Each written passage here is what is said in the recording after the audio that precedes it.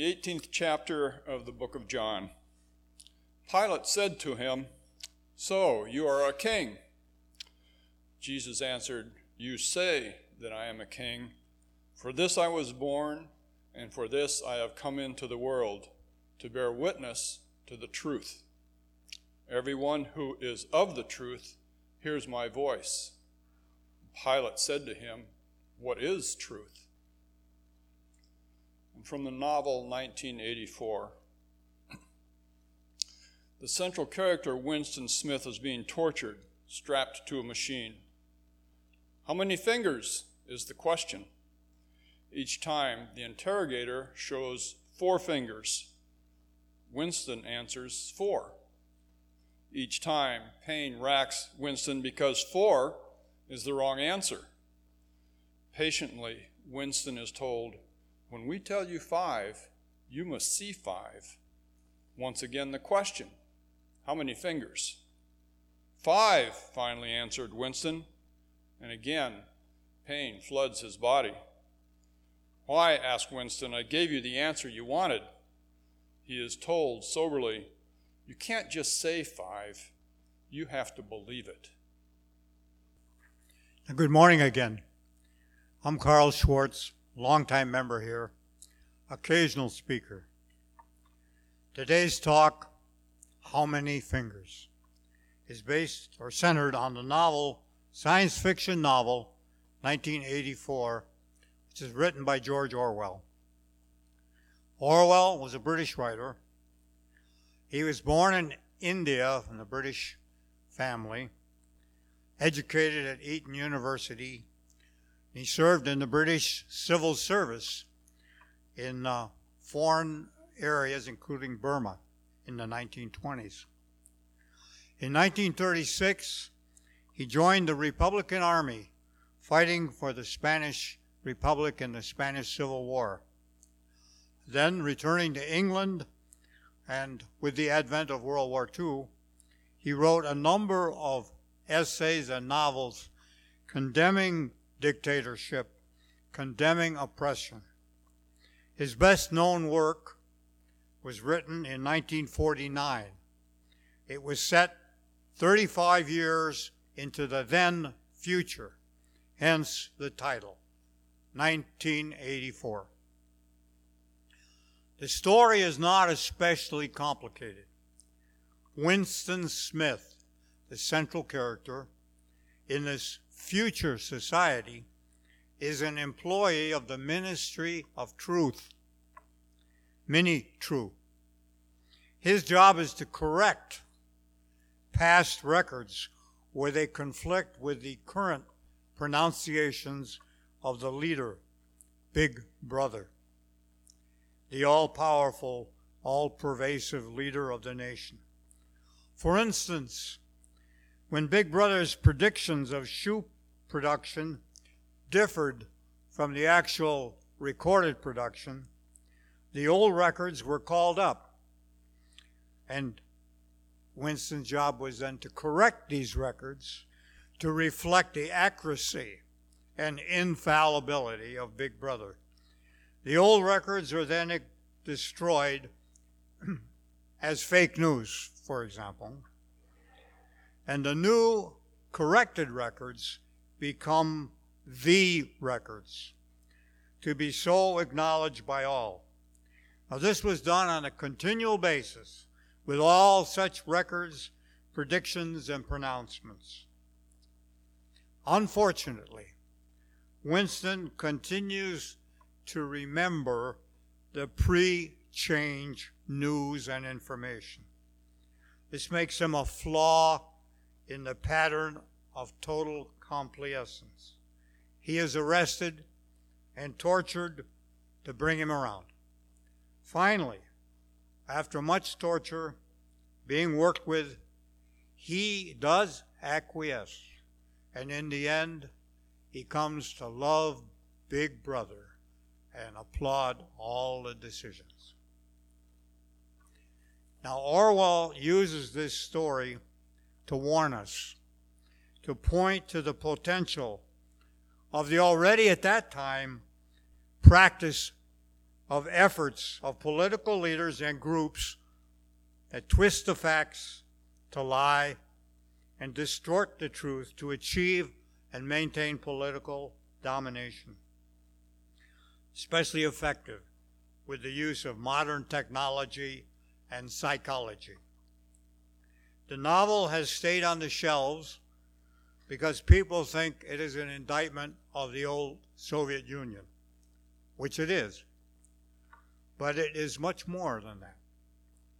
1984 makes a number of prescient predictions of actions and practices which unfortunately have become widespread in the world today, the world we live in, and which look to continue on into the future in many nations, including our own.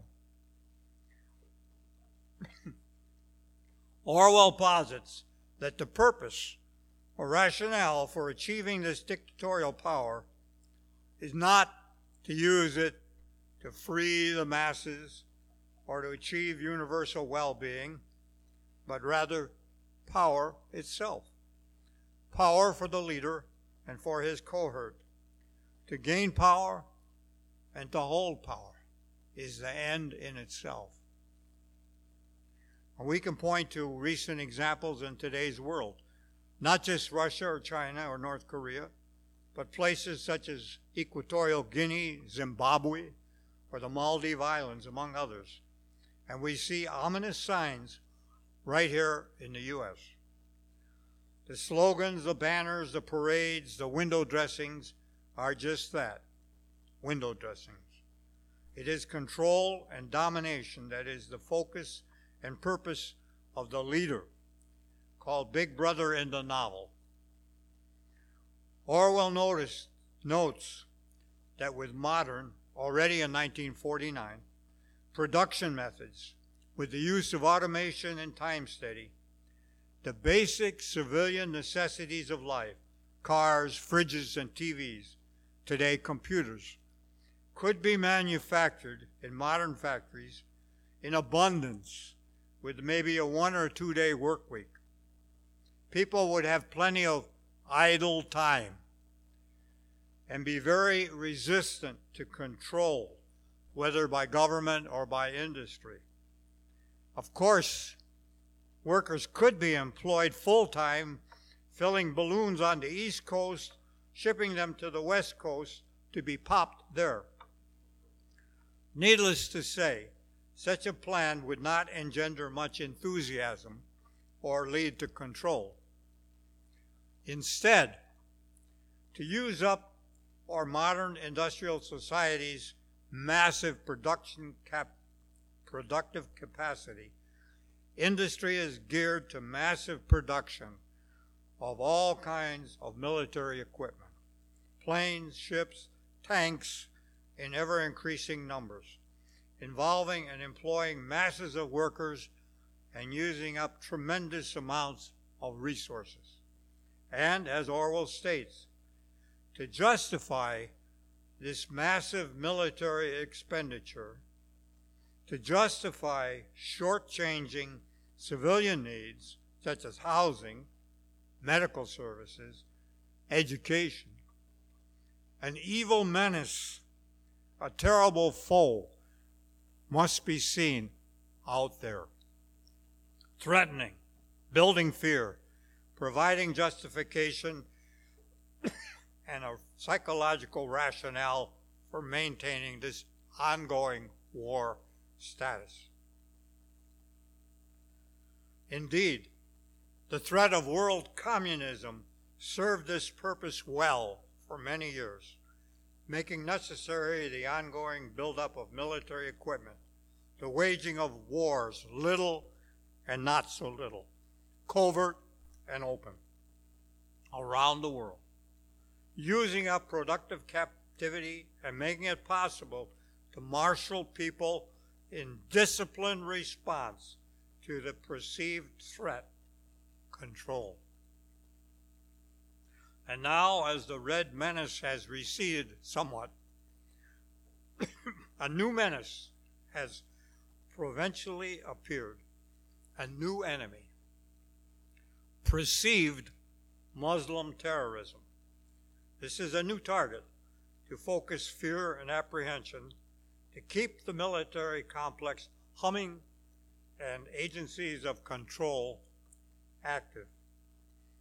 In his novel, Orwell even notes this concept of the interchangeability of foes, keeping unbroken the need for programs of control. The governmental organization of Airstrip 1, which is Orwell's new name for England, is called INGSOC.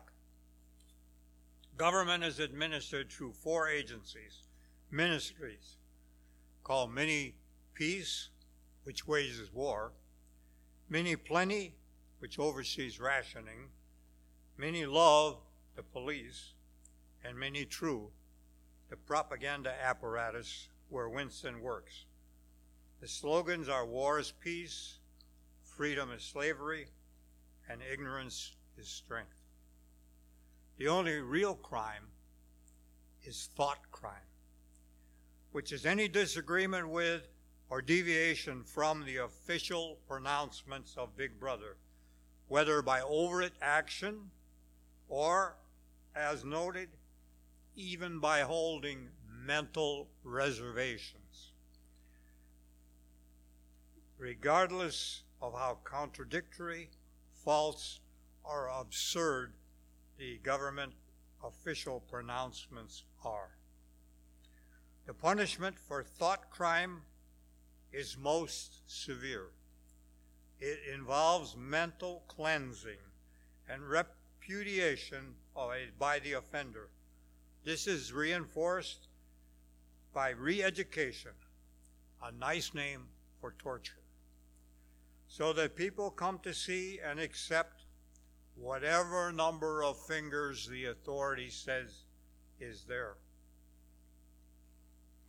Now, the preventative cure for deviation from this established correct thinking is called doublethink. This makes it possible to hold and believe apparently contradictory information. To ensure and reinforce the mental discipline required for doublethink, Winston's employer, the Ministry of Truth, maintains a vast network controlling all sources of information and communication, TV, radio, the press, and in today's world, this would include all facets of computer and internet connections. This network is then the only approved source for correct information and sets the standard against which people's responses are measured. Orwell's 1984 world has a two-way TV in every room, ensuring the ability of the Ministry of Love to observe everyone all the time. Mini Love then uses its access to people's every move and word to find and punish non-compliance.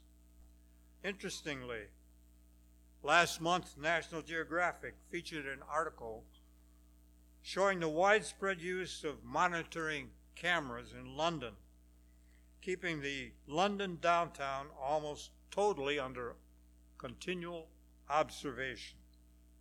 Privacy, a lost treasure in 1984, is fast approaching that status today. Orwell's worst nightmare coming true.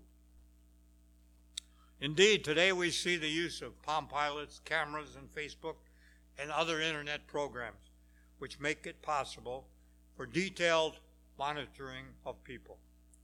And when people know that this ability of authority to observe their every mood, to be informed of their opinions and speech, and to input selected information to them, it does change and alter their behavior. People do adopt a defensive mood. Now, all this facilitates the acceptance of doublethink, which we see in widespread use in our world today. One example, on climate.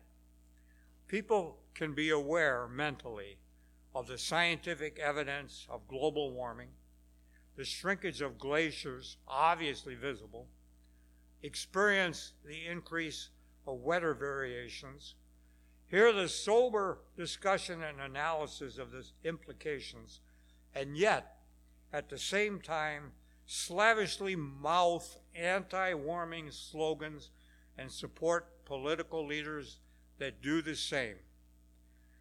People can hold information that they have accepted in their minds and yet mouth assertions which are quite to the contrary, which is called, in another word coined by Orwell, duck speak. And this is another feature of Orwell's world, the reshaping and control of language. Meanings are stripped from such words as freedom, justice, and truth. A continual flow of altered and skewed definitions so that truth loses its meaning. News becomes fake news when it does not serve the purpose of the leader. What indeed is truth in such an environment?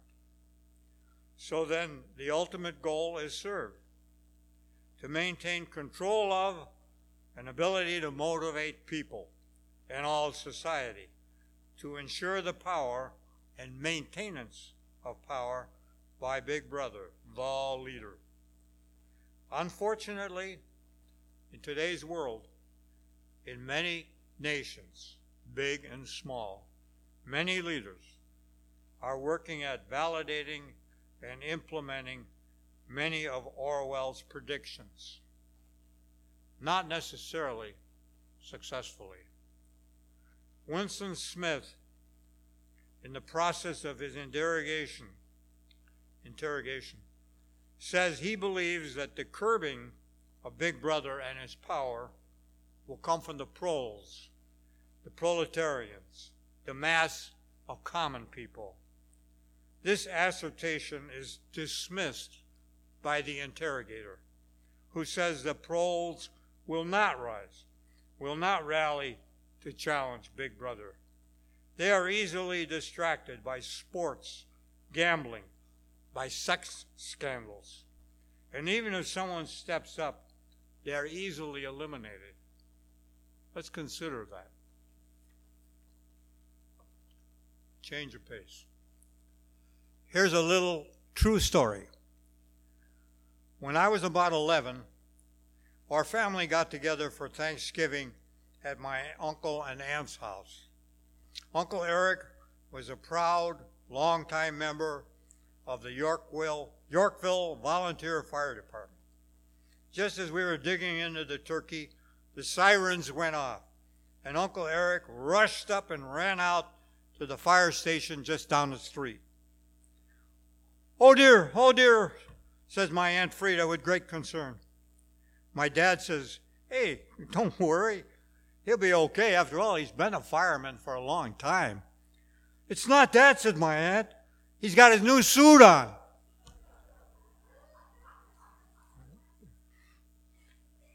Across America, in small towns, and some not so small, thousands of men and women serve without pay to protect themselves and their neighbors, their communities, as volunteer firefighters, dispatchers, cleanup workers, chipping in to buy equipment, giving many hours to training, all out of civic responsibility. Here in our Pacific Northwest and around the nation, men and women donate time and effort, coaching, training, refereeing, youth sports of all kinds. People support runs for benefits, including for those benefits for those with special needs. People serve on school boards, donate many hours on parent-teachers groups. People serve as water commissioners on local community councils, often for little or no pay. Yet they oversee expenditure of millions of tax dollars to meet community needs and serve community people. We enjoy community orchestras, choirs, community theater groups, based on freely given time and talent. Working people organize themselves and stand together in unions to participate in determining the conditions they work under and their share of rewards in every trade and industry, including classroom teachers in every part of America. We stand in line to give blood. We vote, indeed, and we serve as poll workers, as precinct committee officers, doorbellers. We take part in advocacy groups and sign petitions. We go to hearings and demonstrations. We make democracy work. And not least, together with people in every part of our country, we affirm spiritual, ethical, and moral values of human worth and dignity.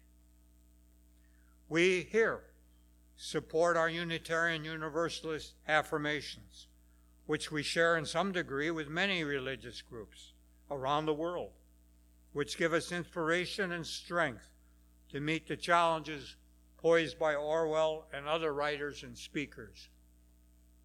We stand on the side of love. Orwell wrote 1984 to warn us. He noted the existence of evil and hate and mistrust prevalent in the world and the possibility of it extending on into the future. He cast doubt on the ability of the proles, the common people, to meet these challenges and to stand against those that seek power and seek to keep power. But those who foster justice, freedom, truth, are also a powerful force, uniting people across our nation and our world as well. We do have the strength to challenge Orwell's pessimistic predictions. We do affirm the dignity and worth of people, seek justice, equity, and compassion, and a free expression of truth. We, together with people from around our country and from around the world, do commit ourselves to act for and achieve these ideals. Orwell's future is not our future. So be it.